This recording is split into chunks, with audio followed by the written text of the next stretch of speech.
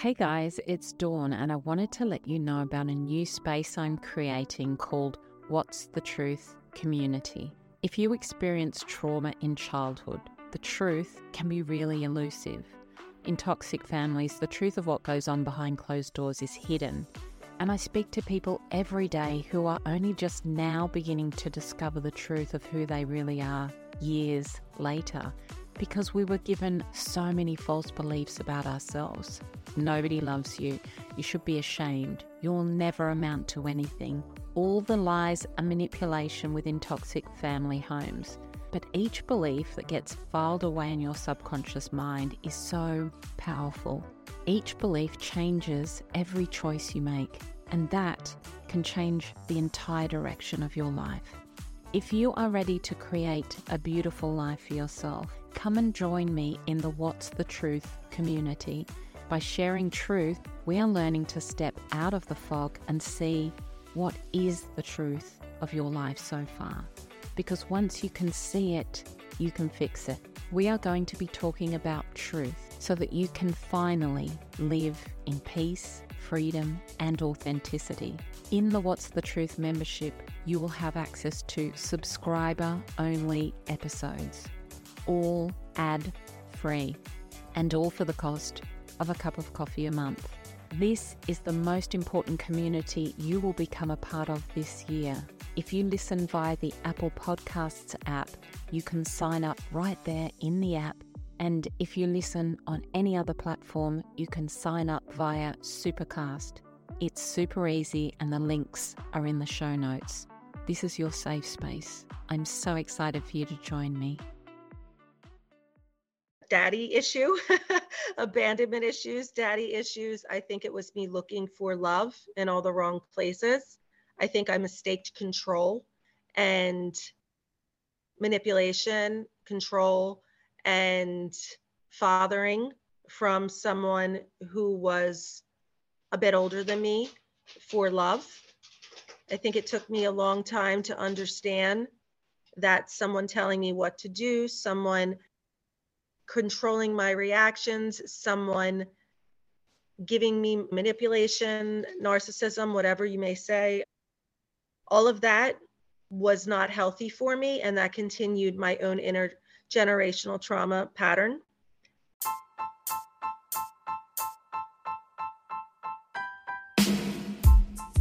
Welcome to How My Parents Raised Me. I'm Dawn Chitty. When we are born, we arrive here as pure and perfect souls, and the direction our life takes from that moment is deeply connected to what our parents bring to our lives.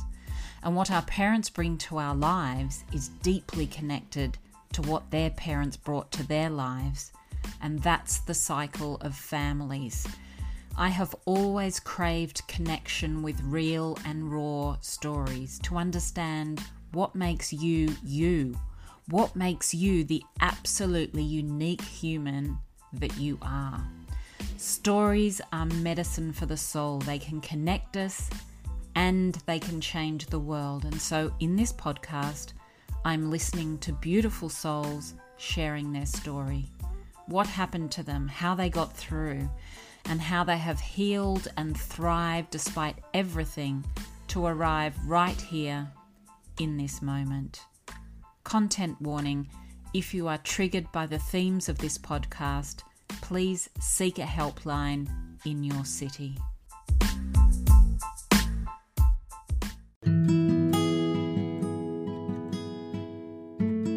Hey, my beautiful friend, if you suffer from anxiety and are sick of all the ways it's taking over your life, please take a look at Panic Away.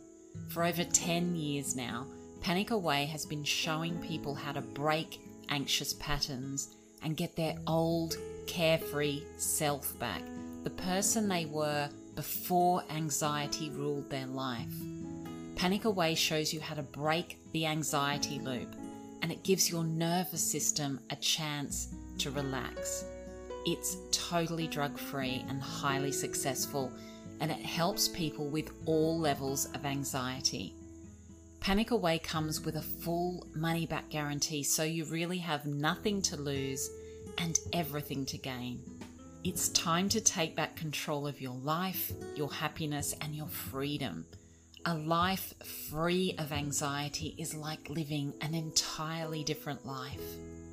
Click the link in the show notes for access to Panic Away. Hey, my beautiful friends. You know when somebody suddenly shouts and your body begins to shake, your stomach turns over, or you feel hot and clammy? You have just been triggered. When a door slams and you suddenly feel angry and fired up, you have just been triggered. Triggers are an emotional reaction in the present to something that happened to us in the past. How are you dealing with your triggers? Because in generations past, people spent a lifetime getting non-stop triggered and not understanding this is what was happening to them. But now we're so much more aware. Now we have awareness around triggers and where they come from. There are some really great steps you can take to start bringing those trigger reactions down. And it's all waiting for you over on the Heal blog this week. What is a trigger and how can I stop getting triggered? Access is via a link in the show notes. This week, I'm chatting with Lisa. There was a lot of confusion for Lisa growing up. She had a father who was living with a mental illness, and her mum wasn't coping and preferred to just bury the fact that she wasn't coping. And Lisa's father would try to condition her into believing ideas that were not necessarily what the rest of the world believed. Her dad was well known within their community for his differences, and Lisa was subjected to community abuse and nicknames just for being his daughter. Growing up in chaos and with a nervous system constantly in fight, flight, or freeze, Lisa then married an older man she believed loved her. But looking back, Lisa now understands she mistook control and manipulation for love. And that is the trauma cycle right there. When you grow up in an unhealthy environment, chaos and abuse is so familiar to you that you can spend a lifetime being drawn into multiple abusive relationships. But Lisa has been on a healing journey, and she's now working with her clients to break those generational patterns, because it is only through awareness and understanding of the cycles of trauma that we can change the lives of ourselves and our children and be the cycle breakers for our family. And there is so much power in that. Please join me now for Lisa's story. Lisa, thank you so much for joining me. You are a psychoeducational consultant and you help people to understand their predisposition to trauma and how to counteract that process. I know that you've personally learnt how to manage the effects of mental illness for yourself, and you now want to help educate others to do the same. Much of your story comes from generational mental health issues. Can you tell us a little bit about your father and your grandfather and what was playing out within your family when you were a child? I was raised by two parents initially. I was raised by a father who was later diagnosed as schizophrenic bipolar. And I was raised by a mother who had two generations of recovery within this topic. So there was a lot of trauma in growing up, a lot of turmoil in growing up, and a lot of questioning exactly where I was, what I was supposed to do. And I turned a lot to anger and sort of revolted against some of the things that I didn't understand about my own upbringing. Yeah, absolutely. And were you the only child, or did you have siblings as No, well? I have a brother. So I was the oldest. I since have, two step siblings, but I had a brother while growing up who was 3 years younger than me. So I was the oldest. So many of the time I took the reins, helping to keep the family calm. Yeah. And should imagine, without really knowing what was going on around you, it must have just been a lot of confusion. It definitely was a lot of confusion and understanding trauma more how I understand it at this moment. I rebelled completely and I was extremely lost, and I went in and out of that fight, flight, freeze, fawn thing that trauma survivors do. But I was mainly in fight for most of my life. And I wasn't on the best of paths until I really got to a place where I wanted to start learning about it. And that wasn't until I had entered into a relationship myself, eventually marriage, that ended up being a toxic relationship. Yeah. When do you think you first understood that your caregivers had mental health issues? My father, not as much. My mother. My mom is, you know, for lack of a better word, normal. And my father, pretty darn early, he would sort of condition me to try to see things from his perspective, and I would try to avoid seeing things from his perspective. And I did have a mother who would take me through things and sort of make me understand a little bit, but her way of coping was more so acting like it didn't exist and kind of, pushing me away from things and just sort of protecting me and not really talking about it per se. Um, but when I was with him, it was very clear that I was dealing with those type of issues. Whereas I started to become very inept at reading his body language, in understanding the vocal cues, in understanding his eye movements, and all of the things that he believed and the things that he in turn conditioned me to believe. And as a child, I was very confused because I didn't know if I should believe some of the things that he was telling me or not. And then as I got older, I really started to realize this was what he was conditioning me to believe was not necessarily what the rest of the world believed. So therefore, it probably was a falsity. Yeah. Can you give us an example of something that he wanted you to believe? He believed that he would be connected to Jesus Christ, and he would be connected to Elvis Presley, and he would be connected to different individuals and different entities and things like that, and believed in different rebirths and reincarnations and things like that. Without getting into too much detail, it was kind of out there stuff. Yeah. And so you're dealing with a father who is obviously suffering with a severe mental health issue. You've got a mother who's really abandoning the situation. How did you relate to people outside of your home? Like it must have been really difficult to even connect with other people. Well, initially as a child, I was very well known who I was and who my father was, and how he interacted with the world, the things he did. He was very open with his beliefs, and he was very open with his display of beliefs, and he would make his appearance look different than many other people. So I would gain nicknames and I would gain stories and things like that. And I had been through some community abuse just simply because I was his daughter. So there were definitely some moments of difficulty.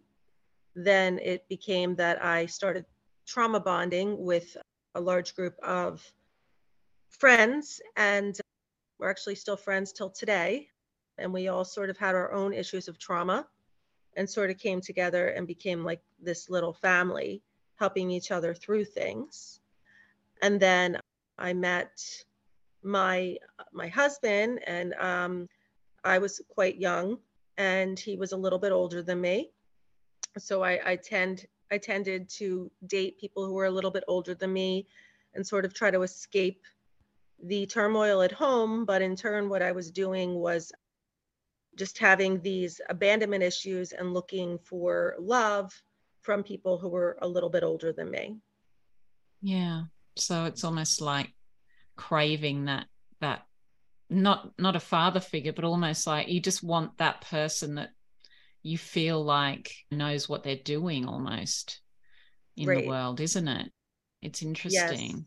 So that's a beautiful thing though, that you connected with this group of people who are all struggling with their own issues, Absolutely. and just finding that group, because if you can imagine going through what you've been through without that, it would be such a different experience, right? Absolutely. And we just had breakfast the other day and trying to figure out how long we were friends. And it's been some of us 33 years, some of us 35, some of us 36. I'm definitely aging myself, but it's a lifelong friendship. And we're all doing fairly well in life, and we've all pretty much found our way. There's, some individuals have not as much, but majority of us are doing very well in life. So we are proud of that fact that we came together and helped each other through things. Absolutely. It's just incredible, isn't it? Because so many people just don't have either parent that's there for them. And it sounds like your mum was there for you to a degree, but that it is a coping mechanism for people just to abandon the entire thing, just to not want to know about it. And it's incredibly difficult for a child to figure out what the hell's going on. Yeah, my mom wanted to be completely present, but she was dealing with a lot of upheaval in herself, a lot of difficulties. And she got to a place where she wanted to find peace, health, contentment, and stability. And when you are raised in trauma, as she was, sometimes it's very difficult to find a place of peace, stability, and contentment. And it's also, in some way, some odd way, peaceful and content to live within the chaos because it's what you've been conditioned to know. So it takes a lot of unlearning the learning that you've already learned through the generational patterns to feel comfortable to move away from that chaos and to in turn find solitude in peace and the contentment and the stability of being balanced. Yeah, absolutely. It's so foreign, isn't it, to feel peace? It's so foreign to us to feel just so conditioned to everything being crazy, loud. Your nervous system is always up here, kind of. Right. You just don't understand that peace. And when you actually do find that, it's such a beautiful thing. So, was there a level of shame around your father? How did you deal with that? Because we live in a world where there's so much shame, isn't there, projected towards There still people with is. mental, still There is still every is. single day. Realistically, people don't want to know about this stuff. It's just too hard, and people don't want to connect in with it. There's still so much shame. There definitely is. I could have gone into many different directions based on my intergenerational trauma, based on my experience, but I went into a direction where I wanted to learn more about it, to understand it.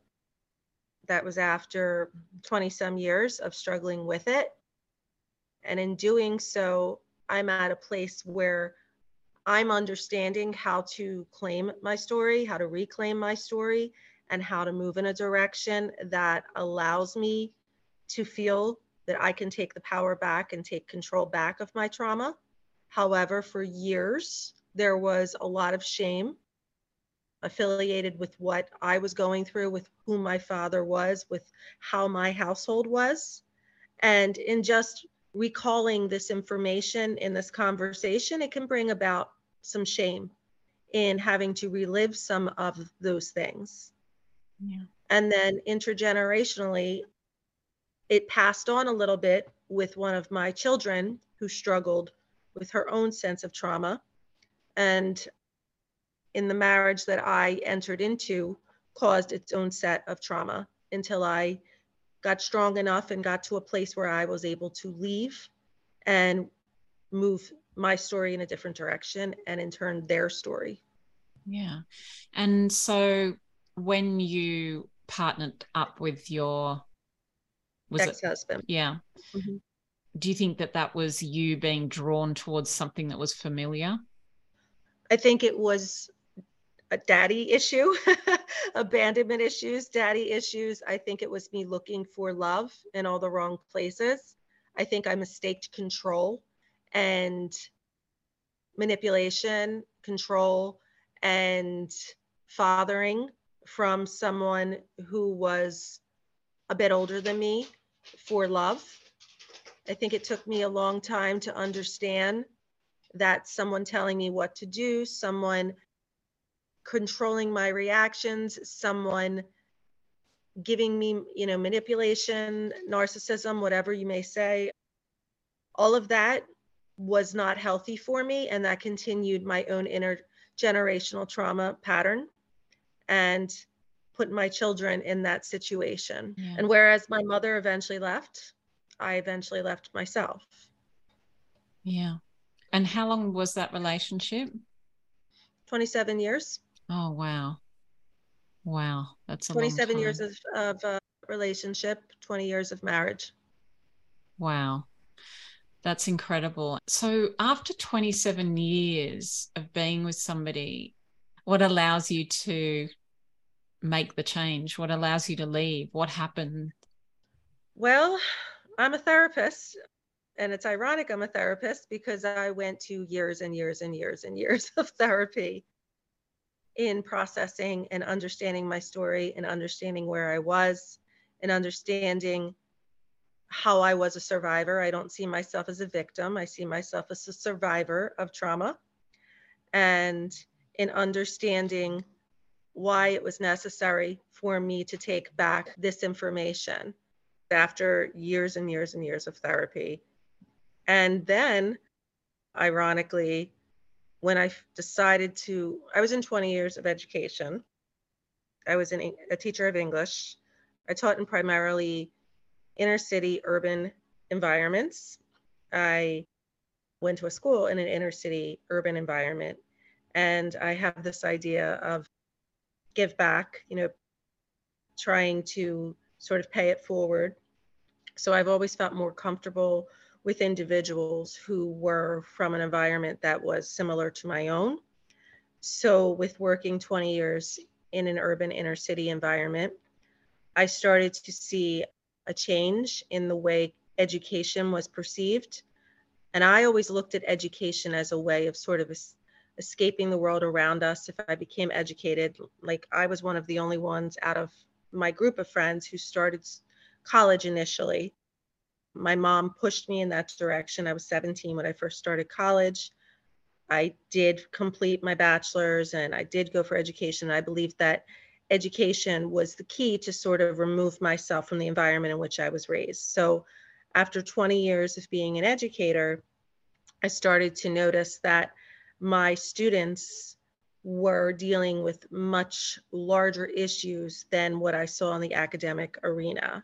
For example, I would give like an essay topic, like what was the best Christmas you ever had? And it would be something along the lines of when there was food in my refrigerator, or when I didn't have to worry about my drug addict, stepfather coming into the home. I'd start to see late students and find out that they were basically working a full-time job overnight and still going into school. And they had to provide for the family. So I started to realize a lot about education. And when I started to move in a direction of studying psychology, I took many courses, of course. One of the big things you have to do is self-reflect and understand your own bias, understand your own story, understand your own triggers, because you're ultimately going to be working with individuals and you need to understand how to help them, and first need to understand your own story. So I did take a course called marriage and family counseling. And in taking that course, it was very clear to me what I was living in as a married woman and what I was beginning to create as a mother. So within that course, I started to realize the importance of leaving my marriage. And then there were, a multitude of things that happened that I finally got to a point where I learned to say that I love you to my ex, but I have to learn to love myself more and I need to move on. Oh, that's such a beautiful thing, isn't it? To have that realization, because I don't think most women see that for most of their life, to be able to say, I love me more. And how did that feel to move on from that after 27 years? Well, it's interesting that you call it a beautiful thing, because it definitely is a beautiful thing in the fact that I had that insight, but it was a very, very hard thing. I felt like a failure. When you talk about shame, that was one of the biggest things. I felt like a failure. I felt a lot of shame. I felt a lot of guilt in the fact that I felt I was destroying our family unit and that I was moving things in different directions. And I saw a lot of unraveling within my children because of the fact that I made that choice. And I saw a lot of unraveling within myself, because being someone who was so used to being comfortable in chaos, and people used to say to me, when you remove yourself from the situation, you're going to see how unhealthy your situation truly is, especially my group of friends. And they were right. So when I finally removed myself from that situation and I was at a place of freedom and rediscovery, it was very scary for me. It was very unsettling for me. So whereas I had those 4 reactions of, fight, flight, freeze, or fawn when I was a child, I reverted back into that as an adult, where I just wanted to escape everything and I wanted to figure out where I was, and I just didn't know who I was. And it took a long period of time in soul searching, in helping other individuals, in being there for my children, in sort of repeating some of the patterns that I saw my mom repeat in leaving my father, that I started to understand that, I could change my story and I could find a place of health and balance and contentment. Oh, yes. These things are never easy. And there's all the advice, isn't there, to back yourself and do this. It's like such a massive process to go through all of that to actually get to the other side. And there's so much strength in actually doing that, because so many people just choose to stay there because it is somehow easier, isn't it, just to stay in the chaos because that's what you know. So there's so much strength in that. We've talked a lot about generational trauma, and we talk about that on this podcast all the time. Can you describe what generational trauma is? Generational trauma is basically that we end up recreating the patterns that have been instilled upon us by previous generations. So whereas, let's say, my great-grandmother may have had a similar situation where she had to deal with some sort of toxic situation in her relationship, which I don't know if this is true or not, but I'm saying if it would be, then it would be passed down to my grandmother, then it would be passed down to my mother, then it would be passed down to me, and then it would be passed down to my children. So in continuing these same patterns and in not doing the work and not understanding the patterns and not understanding how these patterns shift us in different directions, we can automatically continue these patterns for the next generation and bringing it from a previous generation. Yeah. Does that make sense? Absolutely. And it's really so much just about awareness, isn't it? Because yes. I think we can go through our entire lives and never, ever realize what's going on. And it's obviously been happening for generations. So I think we've got to a point in time where we are starting to discuss these generational patterns, and it's it's something that we're starting to become much more aware of, but so many people just never, ever look at it. What about schizophrenia and bipolar? How likely is it that those mental health issues will get passed down through the generations? Does it get passed down? There is a possibility that it gets passed down.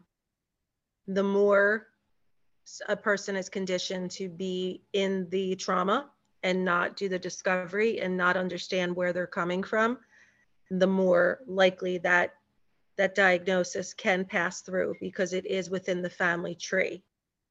With that said, I do not really want to talk about, where it's gone from certain generations, but as someone who has dealt with mental health illness and who now sees mental health illness every single day of my life, I can state that bipolar and schizophrenia is something that lives within the bloodline and can pass down, but it can also be deterred by having the proper education and the proper treatment.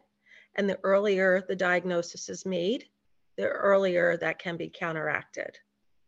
Yeah. So is it usually medication that helps, or is it other things? So with the imbalance of a person's life becomes an imbalance in the person's brain. So within the imbalance of the brain is sort of all over the place. If you think of it like a scale, it's going up and down and up and down and up and down. So when you bring medication, it's the proper medication, it can help to find that proper balance.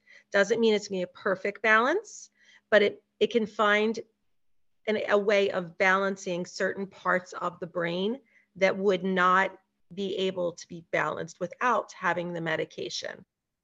So it's necessary sometimes to have that psychotropic medication, which is the medication that helps to handle mental health concerns.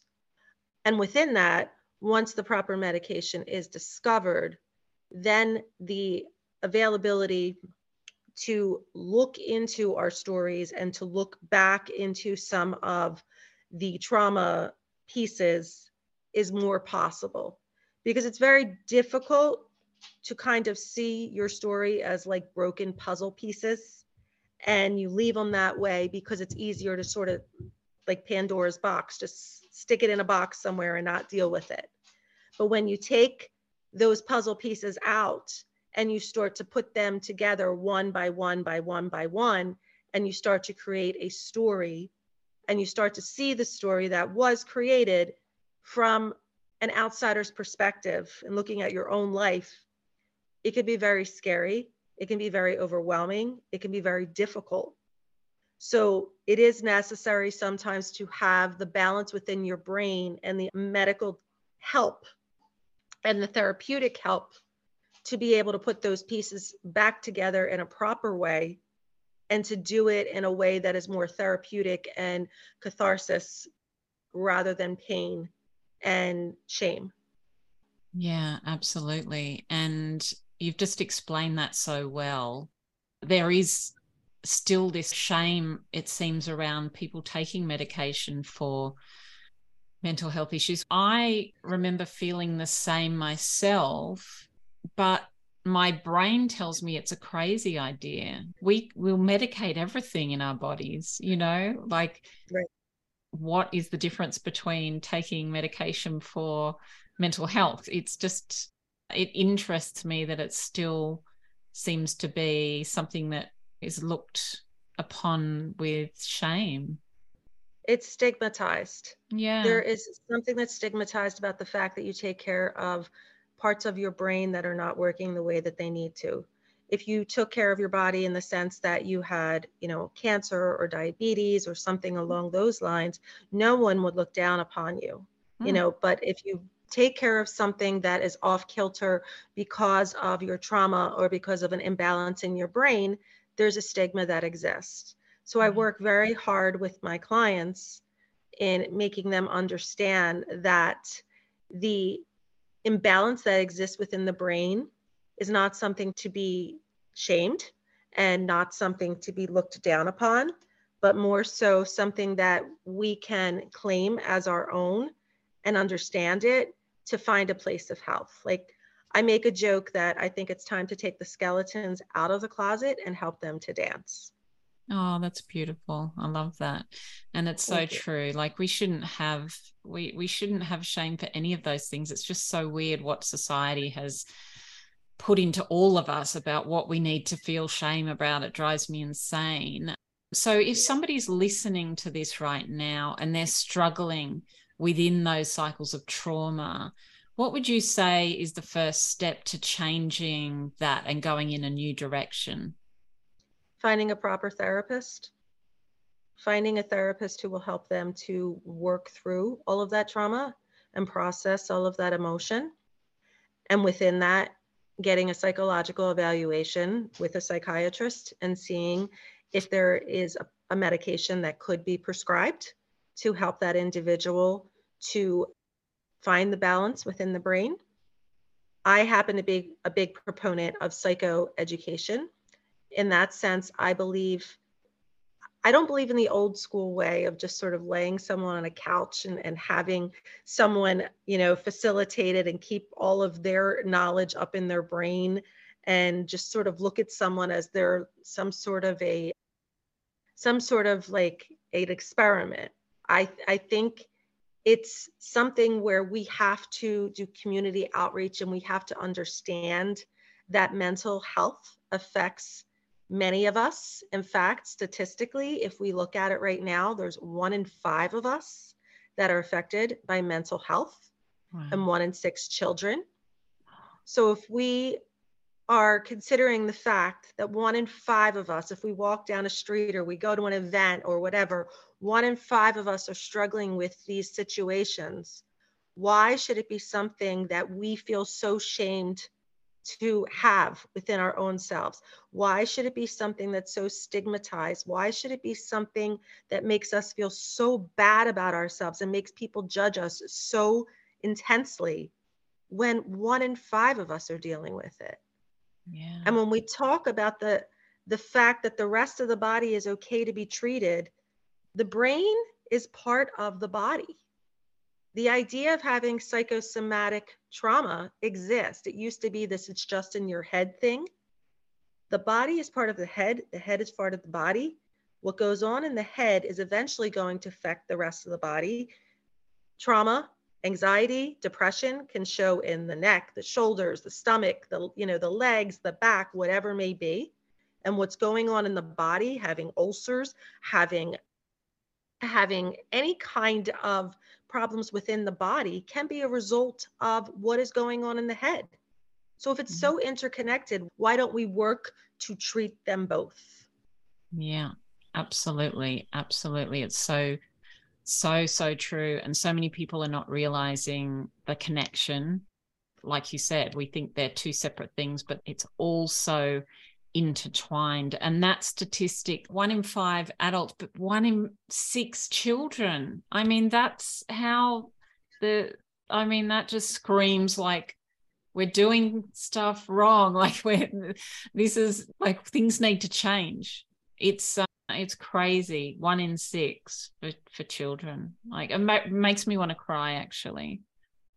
And that is why I think I started to move in a direction where I created this psychoeducational consulting business. I am finding that there is such a lack of understanding in developmental disabilities and in mental health disorders, and in the way these behaviors present themselves in the classroom and present themselves just in society in general. And that these things, because they are not worked with, because they are not treated, because they are not learned about, because they are not understood, follow us into our adulthood lives, into our adult lives, and shift us in ways that we do not succeed as adults, and that we bring this baggage in, and that we don't understand that we may be diagnosed with major depressive disorder, or that we may have dyslexia, or we may have ADHD, because it's so stigmatized and there's so much shame attached to it that we don't want to know. So my business, and I am trying to work with individuals to help them to understand what their diagnoses are, to understand the ramifications of the trauma, to understand what it means now that they have these diagnoses, or where the gaps may be in these misdiagnoses, and how it has in turn moved their lives into some level of chaos, and what they can do to then take back their stories and move themselves in a direction where their success can be more successful, because they've learned how to put those pieces, the puzzle pieces that we just talked about, how to put them back in the right way and take them apart when they were put together in the wrong way. Absolutely. So I was going to ask you to describe what psychoeducation is, but that's pretty much a description there, isn't it? Exactly. It's working with individuals to understand that there's a connection between what is going on with the brain and making ourselves aware of what's going on with the brain. And once we make ourselves aware of what's going on with our brain, then learning to goal set, to have contentment, stability, success, prosperity, in claiming those diagnoses. I don't believe in hiding our skeletons anymore. I believe in holding on to them, taking back our story, reclaiming our power. And I don't believe in the word victim. I believe in the word survivor. I love that. That's so good. And so what sort of people are you working with? Who should be contacting you for help?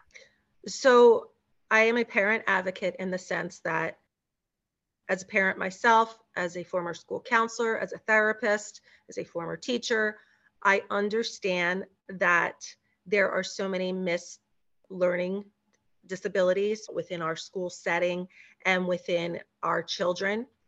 And I think that when someone is given their accommodations, their modifications, their IEPs, their 504 plans, any of those things, they're not always getting what they need for their child to be successful. They may need to have an advocate in looking over and seeing, my child is not getting this accommodation or this modification. And in the fact that I have 20 years of education as a teacher, I can say this teacher is not giving the modification and accommodation. And this lesson is not in compliance with this 504 and this IEP. And this diagnosis that this person is giving is not looking into the fact that this may be a situation, or this may be a component of their difficulty in learning. And the trauma piece of it, when there is an IEP or a 504 put into place in the school setting, there is only one classification, and that is emotional disturbance. So within all of these different areas of the brain working the way the brain is working and processing the way it is, when our child is given an IEP that's from a psychological standpoint, they are simply looking at disturbance, which to me is a term historically that needs to be sort of unraveled in itself, because it's not looking at the support that is needed for success. And very often the psychological piece with learning disability is separate from the learning disability itself. And a lot of times there's an overlap. So if I diagnose someone as having ADHD, I'm not a psychiatrist, but if someone is diagnosed with having ADHD and they're focused on the ADHD so much, and they miss the fact that this person is also struggling with bipolar or schizophrenia or something along those lines, the success rate is going to be 10 times less. It's also that way in urban, inner city, poverty-stricken districts. It's also that way in large school districts, whereas especially since the pandemic came into play, there's been such an unraveling with education and such a shortage of staff and such an influx in teacher responsibilities that those pieces are not being met always. I mean, if you have 30 some students, I just had lunch with an educator friend the other day who talked about having, like, she said there were like 600 students in her school, so within looking all of the classes that she has, it's very difficult to say this one's diagnosed with this and this one's diagnosed with this and this one needs this accommodation, this one needs this and this. And I understand that's very difficult. And I feel bad for the teachers and I feel bad for the school district, but that's not my job. My job is to advocate for the students' needs. And I don't want to wait until the student is 30 years old and coming to me and saying, I'm not succeeding. And I'm saying to them, were you ever looked at for having ADHD? Did they ever look at your possibility of having an autism diagnosis? Was there any possibility of someone looking at whether or not you were dealing with dyslexia? Was there any possibility that someone was looking at the fact that your dyslexia was caused by the fact that there was so much chaos and trauma within your home that you somehow lost the balance of your brain and your education has been suffering in turn? So with the fact that I was an educator and the fact that I am now a therapist, and blending the two, I try to advocate for parents, students, and individuals in understanding their own diagnoses. So one of the big things I always say is that there is always, always a why in the behavioral display of what we see. Yeah. And very often, people do not ask why. Oh, yes, absolutely. Absolutely. And I think you just look at some kids and they're labeled as bad kids, they're labeled as troublemakers. Just look at the why. Look at what's happening in their life, and it just doesn't happen. It's so Absolutely. Crazy to me that this is not happening more in the world. It's definitely another kind of whole level of awareness that we have to get around all of these sorts of issues. You've got 3 kids yourself who are teens now. How much have you been able to... I have one who's an adult. Okay. And I have 2 teens. 2 teens. Yes. And how do you think you've been able to influence their life by what you've learned and put into place for yourself? My children are very well aware of the fact that I believe in proclaiming our story. I've had to deal with some mental health situations with my children. I did have a situation in which one of my children had a mental health breakdown in the midst of the pandemic, and in the midst of seeing so many of my students at that time also having breakdowns. And I think it was very necessary for me to take accountability for my part in the unraveling of that child, in trying to come to grips and understanding their own trauma. And it's very important for me to allow my child to speak their mind and their truth, and to hear it and not judge it, and not try to make excuses for my part in it. There's a saying that I pass on to my clients that I've heard, and I think it's very important. I need you to listen to understand, not listen to respond. And I think that's huge.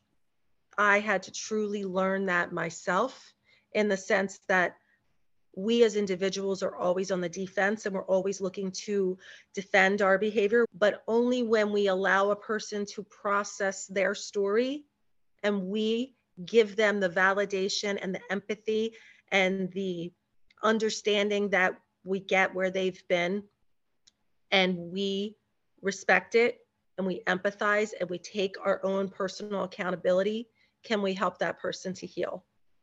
And that's very much what happened when my daughter had her own breakdown.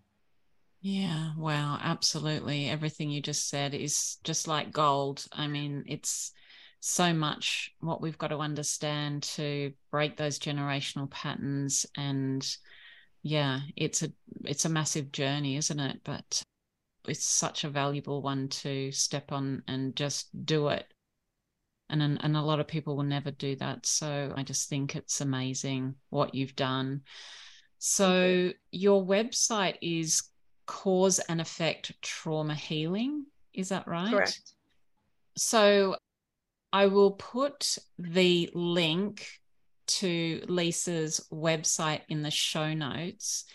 And if any of what we've spoken about today is resonating with you, please go and click the link, go and see what Lisa's doing. Reach out to her if you're looking for that type of help. It's incredibly important work and life-changing work too. Is there anything else you want people to know about what you're offering? what they could do is contact me on my email at lford@causeandeffecthealing.com. In regards to what I'm offering, I would like to do workshops. I would like to sit down and do a lot more community outreach. I think it's important to help parents to not only help their own children, but to also have their own processing, because once you have to take your own accountability and to recognize your own piece of the puzzle, sometimes you need your own support. Additionally, once we come to grips with the fact that our child has a diagnosis or our child is, needing to get different support or needs to go in a different direction, sometimes it's difficult to drop the idea of, this is where I always imagined my child going, this is what I imagined my child being, and learn to meet our child where our child is at. And I really shouldn't say just child, because generally I've been dealing with so many 20-year-olds, 30-year-olds, 40-year-olds, 60-year-olds who are at a place where they're now learning about their diagnosis. We always think that it's supposed to happen as a child, but what happens when it doesn't? And you are years into your own intergenerational trauma pattern and created it for your kids. What can you do then? I'm an adult, I'm done. No, that's not the way it works. Then we go, okay, let's still figure it out. And then let's see where we're at and what we can do to start taking control of our own patterns and our own stories and shifting that in a way that we can become successful. Because of what I'm dealing with a lot right now, especially after the pandemic and the fear that's been instilled into many of the individuals who are living in our society, is the isolation that many individuals just want to hide, don't want to succeed, afraid to live in society, afraid to thrive, afraid to advance, and afraid to let go of the anxiety and the depression and letting that hold them back. Yeah. Wow. Absolutely. Absolutely. Oh, Lisa, this has been such an incredibly valuable conversation. It's such an important conversation, and I just wish more people could hear it. It's been fascinating to hear what you've shared, and thank you so much for sharing all of your wisdom with us today. You're welcome. Thank you for having me. Thank you for being on this journey of healing and community with me. If you listen on Apple, I would love it if you could take a moment to post a review for the podcast. It wod mean a lot. Check the show notes for all links recommended in this episode.